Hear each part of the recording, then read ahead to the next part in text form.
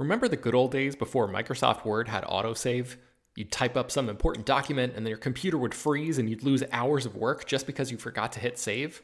Well, that's what it's like going online without ExpressVPN. Every time you're connected to an unencrypted network, whether it's in an airport, a hotel, a cafe, or anywhere, your online data is not secure.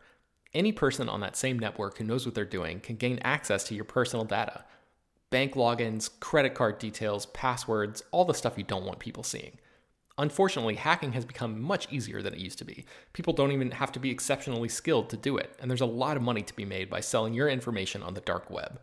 ExpressVPN stops hackers from stealing your data by creating a secure, encrypted tunnel between your device and the internet. It's incredibly easy to use. Once the app is running, you literally click one button to get protected. And it works on your phone, laptop, tablet, and more, so you can stay protected on the go. I've been using ExpressVPN for a little while now, and I can rest easy knowing my info is safe and secure. I've heard horror stories of people who've been hacked, and it sounds like a massive pain to try to get any resolution in the aftermath, so I am not interested in finding out what that process is like. Secure your online data today by visiting expressvpn.com/film. That's expressvpn.com//film. And you can get an extra 3 months free.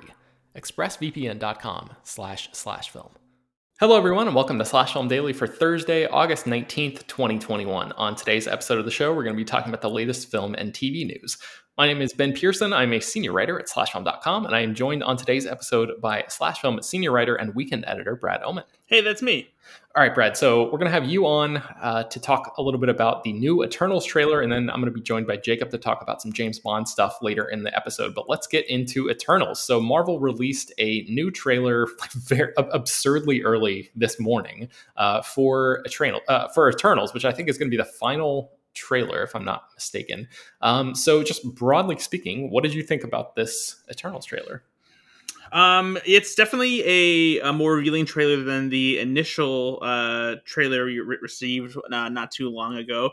Provides some plot details, gives us an idea of who the Eternals are, but this really does feel like a very different kind of Marvel movie. You know, it spans much more time than we've seen before. It deals with these characters who have been around for thousands of years, and it offers kind of a unique perspective on the events that have happened in the MCU, and kind of, I guess, how, in a way, insignificant they are compared to what these characters have been dealing with, but then also that the events of Avengers Endgame, have a part to play in exactly why the Eternals are suddenly called into action. Yeah, I was not super impressed by that first teaser trailer, but I am much more intrigued by what we see here, which I guess is a pretty typical pattern when it comes to teasers versus like full trailers. But man, I was very impressed by the scope here and like there's a lot of like goofy looking CGI, but there's also a lot of really cool looking CGI, which is like, I find myself sort of in this balance of like keeping some of the Marvel stuff a little bit at arm's length because it's just so constant in the culture, but also being like legitimately and genuinely intrigued by a project like this that, like you mentioned, seems to expand the scope a lot bigger than what we've seen before. There's some stuff, when it gets into the more Jack Kirby-esque imagery with the Celestials and all that stuff in this trailer, where I'm like, oh wow, like this is kind of the Marvel that I didn't know that I have been wanting this whole time. Do you know? Did you have that feeling as well? Yeah, absolutely. There's this scale to it where everything feels big and it has kind of a wild sci-fi edge to it. It's not quite in the same like Jack Kirby style that we saw brought to life in Thor Ragnarok. This has like a little bit more elegance to it and otherworldly nature, rather than being this kind of vibrant, odd sci-fi world. It has almost a mystical quality to it in a way, like kind of like a mix between the way Doctor Strange uses his powers, and then forgive the comparison, but something like Green Lantern, where that kind of style is applied to how the Eternals use their powers. Mm-hmm, mm-hmm. But besides that too, I feel like there's also a much more naturalistic approach to the way this movie was shot, and I think that's mostly because of Chloe Zhao bringing a much different cinematic eye to the table. Kevin Feige, I know, got blasted online a bit for talking about the visuals that she brought to the table and how they used a lot more practical environment shots rather than creating things with visual effects. And like a lot of people were, blasting it. It's like, oh wow, Kevin Feige realizes that nature exists, and it's like, sure, that's like, it's easy to make fun of, but like you see how she's shooting stuff here, and like there's these incredible shots of landscapes and things like that don't require visual effects. They look good in camera, and it brings this Marvel movie that has such an epic scale, it also brings it down to ground level too. And even some of the effects that seem otherworldly, they have this much more grounded texture to them, I think, because of how Chloe Zhao shot this movie. Yeah, I think that's true for all of the Earth stuff, and then all the space stuff, or maybe not space, but like spaceship interiors. There's like these shots where like the characters are very small in the frame, and so like literally the settings that they're in are sort of like almost engulfing these characters in like designs that we've never really seen in the Marvel Cinematic Universe before. And there's these shots that you broke down in your trailer breakdown article. You have these screenshots that are just like gorgeous. They look like almost pieces like of concept art or something, with characters standing in front of like this giant crystal background, and then there's these triangles that look like this could be the interior of some sort of ship or something, and it's just like, and it's also intricate too. There's all these like spirals that are all around like the floor and the doorways and just line the walls and everything. And yeah, that shot you talked about with the like this crystal structure that looks like this asymmetric, like almost like a beehive essentially. It's just filled with all these crystals. It's a gorgeous shot, and it just looks wild. Yeah, it reminded me a little bit of like a Fortress of Solitude kind of thing. It's like Marvel's spin on that a little bit. So the stuff that didn't really work as well for me was the look of the Deviants, which are the I guess the ancient rivals of the Eternals, who are the heroes of this movie. The Deviants kind of look like these I don't know, like weird dinosaur creatures that have like it almost reminds me of something that you'd see in like Transformers Age of Extinction or something like that, like a Transformers movie where instead of like mechanized parts that shift around, it sort of has that same, almost those same character designs, but with like a more organic feel. But there's just something about it that feels off and like overtly fake in a way that nothing else in this trailer did. What did you make of the design of the Deviants? Yeah, I can see the comparison. I wasn't super put off by it just because like the Deviants are supposed to be this kind of like shape-shifting form, and they've made them so that they look like they're made of like veins and muscles, like kind of in this like spindly sort of way. And so I feel like they probably didn't want to lean too much into making them too much just like regular animals. They wanted to give them an alien quality, but they still have to be these vicious creatures as well. And so I'm not necessarily sure what else you do to make creatures like that. Obviously we've seen so many different kinds of aliens and creatures in various sci-fi movies over the decades. And so I think they're always going to get compared to something, whether it's, xenomorphs or predators or, transformers, things like that. So, and part of me also wonders too, maybe it'll look a little bit better or slightly different once the visual effects are completely finished, when the movie comes out. But I wasn't too put off by him. Okay. All right. So I mentioned that trailer breakdown, and you really did a deep dive into this thing. And I'm curious if there was anything that you think that our readers or listeners should know about that maybe they might have missed the first time around. So the thing that I took away from the trailer is I feel like they're doing a good job at hiding some potentially spoilery details about certain characters, and I think there's a couple shots in this trailer, and I will let you go read to see it if you want to, rather than mentioning it and outright revealing a potential spoiler. But I think one of the characters among the Eternals isn't to be trusted, and there's a very specific shot I think that indicates something that goes amiss involving one of the other characters that character encounters. Yeah, I was kind of. I know we're being like purposefully vague here, but basically you theorize that one of the Eternals is going to kill the another one, and without giving away who that is here. And again, you could just like read the article to find out. I was kind of shocked at that, and I'm kind of now hoping that happens, because that seems like something that has not happened in another Marvel movie and would be like a genuinely shocking thing if it happened. Yeah, I think that would be a really cool thing to do here with a team like this. So there's one shot where these characters are like gathered around a, like this red figure. It almost reminds me of the Power Rangers, like circling around Zordon or something. Yeah. I don't know. Are there any other like specific visuals that came to mind when you're sort of going through this frame by frame, where you're like, oh, I sort of see something here that maybe I wouldn't have seen in 24 frames a second? Not in particular, other than the shot that I referenced that kind of that led me to that speculation, between what happens with these characters.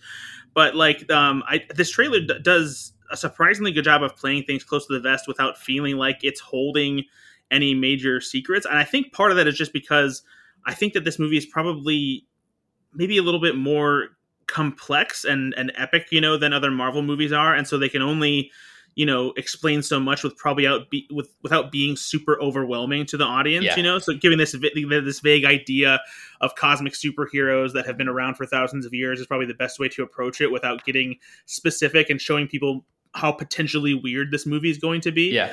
But I also think that there's a lot of humanity on display here, especially when you see like what looks like the Eternals experiencing a variety of hugely traumatic events throughout history that they can't do anything about because they've been told they can't interfere with human activity unless it involves stopping the deviants. Oh, right. I guess we should have led with that. So one of the big questions that everybody has had is like, why, if the Eternals have been here for thousands of years, why didn't they help when Thanos came and snapped half of the universe away, kind of thing?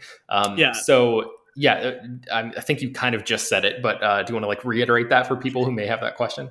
Yeah, so basically the Eternals have been tasked by these giant cosmic beings called Celestials, which we saw teases of in Guardians of the Galaxy as being around when the Infinity Stones were formed and whatnot. And so they've tasked the Eternals with defending planets with life on them from deviants who are seeking to destroy life after it has spawned. And so that's actually why the deviants are coming back, is because once the Avengers undid what Thanos did with the snap of the gauntlet and brought everybody back, that creation of life sparked the kind of energy that the deviants seek out in order to feast on planets that have thriving life on them. And so the Eternals are tasked with keeping those kinds of blossoming planets safe from deviants killing the living beings on them. And so that's why they come to attack Earth again. This will be the second time the Eternals have to deal with the deviants. And so there's we see that, like, in the meantime, as they've been waiting, there's shots of what appears to be like the atomic nuclear bombing of Hiroshima, and also like the fall of the Aztecs or Incans or Mayans. I'm not entirely sure which civilization, but it's definitely one of those civilizations where there's a war where like the pyramids and the land around them are burning and things like that. And you even see like a cool shot of Brian Tyree Henry's character, Phaistos, who is crying and he's being embraced by Selma Hayek's character Ajax, and it looks like that's likely among the devastation after what I think is probably the nuclear bombing. Mm-hmm. And so like I think that they've probably been around all these things, and like there's so much weight on their shoulders from experiencing these tragedies and not being able to do anything about it, because as they've been around this whole time, they've come to love humanity and appreciate them despite their penchant for destroying themselves. Yeah, I love that. One of the things you theorize about in this piece is that maybe the Eternals end up sort of rejecting their mandate from the Celestials and end up like going after the Celestials, because these Celestials have placed these these bumpers on them where they're not allowed to really help humanity who they've grown to love so much. And maybe that the Eternals are like bitter about that, or sort of resentful about that, and they end up sort of going to take on the boss, like take up their issues with their management, kind of thing. Yeah. So yeah, I'm trying to think if there's any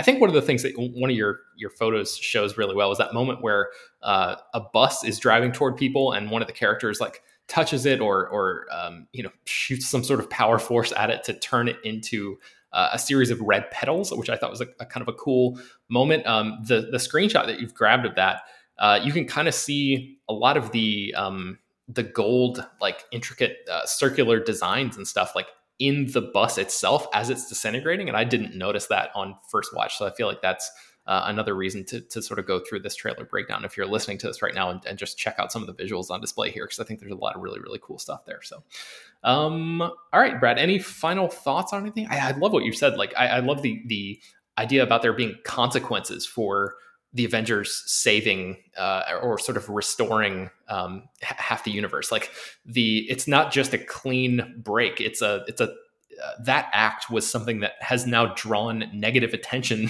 to them, and now like that's a cool way to sort of keep the larger Marvel Cinematic Universe story going. Is like, it's not just okay, closing the book on this chapter. It's like, oh, that act actually sparked a whole new potentially, series of problems. Yeah, a lot of people have been wondering, like how the Eternals was going to tie into the rest of the Marvel Cinematic Universe, especially, considering how long they've been around, and having this explanation as to, why they didn't do anything when Thanos was around, or why we haven't seen them, interfere with Avengers affairs and stuff like that. It's a very reasonable explanation. It makes sense within the confines of the MCU, and it's kind of nice to see, that there is like some carryover from what happened in Avengers Endgame, because so far, like with Black Widow, and then we haven't seen Shang-Chi yet, but there hasn't really been much of an indication in that movie of any like overt ties or consequences, or things carrying over from Endgame into Shang-Chi. So seeing that there's still, these connective tissues and elements that will inform the story and keep things interconnected. It's nice to have that, especially because the Eternals is one of those more obscure comics that people don't know a lot about. So I think that they probably need something to like latch on to be like, okay, so why should I care about this? Yeah, I think that's another reason why this trailer works so well for me, is because like you said, the characters themselves are sort of like unknowns, even to like the Guardians were, even to comics fans. So it's not like there's people sitting around and sort of popularizing theories of like, oh, well, this movie has to be adapting this comic arc where Tony Stark gets drunk or whatever. It's like a famous run of comics or whatever. And so without that the movie just, I feel like, has the potential to feel a little bit more surprising than some of the other Marvel stuff has, where the influences have been more specific, maybe.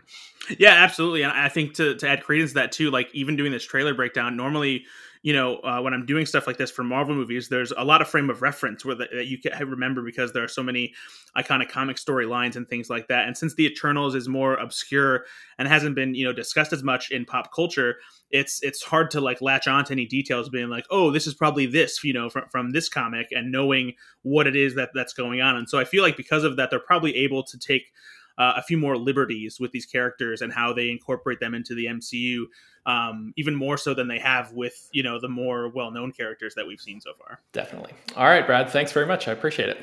You got it. And I am joined now by Slash Film senior news editor, Jacob Hall. Jacob, how's it going? Going all right. How are you? I'm doing very well. So you are another, I'm a fan of the James Bond franchise, as are you. You have read several books, I think, about the behind the scenes goings on of this. And I know that you're a fan of this franchise. So I wanted to have you on to talk about some comments made recently by the sort of shepherds of the Bond franchise, Barbara Broccoli and Michael G. Wilson. Barbara, of course, is the daughter of Cubby Broccoli, who's the producer who sort of started the whole Bond franchise. Michael G. Wilson is his, I think, stepson is the relation there, if I'm not mistaken. I believe you're correct.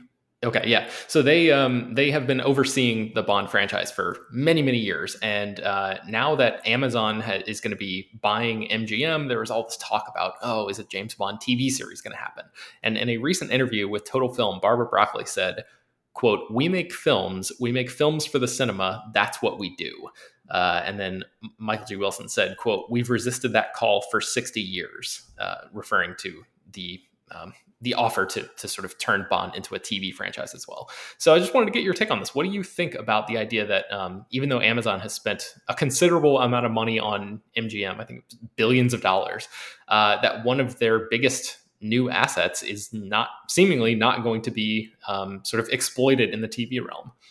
Before I give you my answer to that question, do you know that Bond has been on TV before? Were you aware of this? James Bond Jr., is that what you're referring to? No, proper James Bond. The very first Bond adaptation was a 1950s live television adaptation of Casino Royale. Oh, was it Jimmy Bond? Was he referred to as Jimmy Bond in that? I've never actually seen it. I think it's lost to time, but it was very much one of those, one of those very stage bound, everybody's performing lives, camera doesn't really move much. TV performances from the 50s, which aren't really a thing these days. So I just want to say, get off the bat, before anybody decides to nitpick us, we know Bond has been on TV before in a very limited capacity. Yes, I totally forgot about that. Thank you for bringing that up. But yeah, I guess there is a certain fuddy-duddiness to these comments, and it has to do with the fact that Broccoli and Wilson are older folks. They're film producers. They've been doing this for a long time. This is their career. This is their livelihood. And either they're maybe not interested in the idea of Bond being a character that spans multiple mediums like that, or they don't understand it, or don't understand the appeal or why people would want that. But I also don't think this is an old man yells at cloud type situation. I strongly believe that they understand that Bond is special. For example, I love Marvel stuff, but we get a couple Marvel movies a year, and now we're getting Marvel TV shows, several of them a year on Disney Plus. It's just Marvel all the time. It's omnipresent. We're always talking about it. It's just constantly there. Whereas Bond is not constantly there. Bond takes long breaks. He can be gone for 5 to 7 years sometimes. Sometimes it's 3 years for movies. Sometimes it's half a decade. And when Bond shows back up, man, it's an event. It's exciting. James Bond shows up and you say, oh, I need to set aside some time. I need to schedule around the release of the new Bond movie because I'm going out there to see it. It's an event. There's a marketing push. There's new products. There's cars. There's celebrity red carpets. It feels special in a way that a lot of modern media in the saturated landscape doesn't feel special. When Bond arrives, when Bond comes back after his long breaks between movies, where Daniel Craig can recover, or when they announce a new James Bond, the thunderous media moments you get from those are unmatched. They used to be a lot more common. These happen a lot with major releases of movies, but as things become more become in our streaming heavy world, that's become more rare because there's always just stuff to put on. There's always content. There's always just things happening. A new Marvel TV series arriving is just, oh yeah, more Marvel. It's not, oh wow, hooray, an event. Whereas James Bond is still an event. I think that Broccoli and Wilson get that. And I think they're worried about their life's work, literally their life's work, being cheapened and deflated because people want more of a good thing instead of realizing that sometimes good things should spike every half decade or so. Okay, so you make a lot of great points there, and I agree with several of them. I'm just wondering, because this is Daniel Craig's last hurrah, and now we're at a point where the Bond franchise is at a crossroads. There's a decision to be made about what direction the franchise goes after No Time to Die finally comes out at some point. Who knows if it's going to get delayed again. But once that is over and done with, I feel like they're staring at a blank page. And I'm just, movies, you mentioned how this was and continues to be a special thing, but movies are no longer, I would argue, the dominant force in pop culture that they once were. I feel like it's television has subsumed movies when it comes to that, right? Like you would probably agree with that, right? Yeah, I agree. So with that being the case, I wonder if there's a way to try to keep the specialness by, spreading out those movies once every 5 years or whatever it is. But then maybe like in between having a Bond series that doesn't feel like the Marvel stuff, which I agree can feel a little almost oppressive in how much of it there is. But maybe if there's maybe if the Bond series was like Sherlock or something, where, you have the same actor who almost like, you remember when the I forget what company it was. Maybe Sony was trying to do that thing with the Dark Tower, where like they make several Dark Tower movies, and there was going to be a Dark Tower TV show in between that told like a different story. But that was, you didn't have to watch that show, but you could. Maybe it told a different corner of the story, but like all of the same people were going to be involved. So maybe Bond could be something like that, where there's maybe like a 3-episode stint, like a Sherlock season, with 90-minute episodes or something like that, in between these big tentpole movies that come along every few years, to kind of keep it not like once a year there's Bond stuff where that whole marketing machine you were talking about revs back up, but like enough to keep it in the public eye in a way that it hasn't been, and in this sort of new world order where television and streaming are like the dominant forces. What do you make of that? I'm not opposed to it. I guess my rewrite of your proposal here, Ben, is that Bond himself goes away between movies. I don't want to see Bond, whatever actor's playing him, on the small screen for new stuff like that. However, if you were saying between Bond movies, we get Ralph Fiennes as M trying to uncover a mole across MI6 for 3 episodes, or Felix Leiter, played by Jeffrey Wright, going on some kind of globe-trotting expedition where this very unlikely spy has to solve a case over 6 episodes. That's what I'd be down for. I'm okay with the other Bond characters. The new Eve Moneypenny, played by Naomi Harris. Yes, yeah. Why not give her own little spin-off series where she gets sent, to Monaco to pick up a suitcase as what should be a quiet mission, things go crazy. That's what I'd be down for. Like, if you're going to do this, like, make use of Bond's extended rogue galleries and allies, which is increasingly deep. I mean, there's so many characters you can draw from, especially if you manage to go back to the older films and like maybe resurrect some older allies who haven't seen in decades. Mm-hmm. I'd say that's the way to go. If Amazon needs a Bond universe, that's your Bond universe. The Bond universe is full of interesting characters who are so much fun. Build around them. Let Bond be the event. Don't turn Bond into a TV character, please. See, Jacob, this is why you get paid the big bucks. I love this. I love this so much because I agree that I kind of like want to live in that world. But yeah, by just removing the character of James Bond from the TV stuff, you solve that problem and get to have your cake and eat it too. I love it. I really, I'm excited about this idea in a way that I would be if it was just officially announced, even though it is very far from that. But I really hope that that's the direction they end up going, because I love that concept. And I think, especially if you bring back all those actors from the movies, like you said, that bench is so deep and there's so many interesting opportunities to tell stories there. So make a show called Spectre. I want to see how you run an evil organization. I want to see Blofeld. What kind of workplace does Blofeld run? And I want to see his employees on his volcano lair, or however they want to modernize that, is going about running that office. That's the series I want, honestly. Amazing. All right. Well, I think we've cracked it, Jacob. I think we've done it. And I think that's going to bring us to the end of today's episode of Slash Film Daily. You can find more about all the stories that we mentioned on today's show at slashfilm.com and linked inside the show notes of this episode. Slash Film Daily is published every weekday, bringing you the most exciting news from the world of movies and TV, as well as deeper dives into the great features you can find on the site. You can subscribe to the show on Apple, Google, Overcast, Spotify, all the popular podcast apps, and send your feedback, questions, comments, concerns, and mailbag topics to us at peter@slashfilm.com. Peter's going to be on vacation for quite some time, a little over a week, I think. So I'm not sure if he's going to forward me those or what. But yeah, if you guys want to hit me up on Twitter, you can find me at Ben Pears. If you have any direct questions that you'd like answered before that, make sure to leave your name and general geographic location in case we mention your email on the air. Don't forget to rate and review the show on Apple Podcasts. Tell your friends, spread the word. Thank you all for listening, and we will talk to you tomorrow.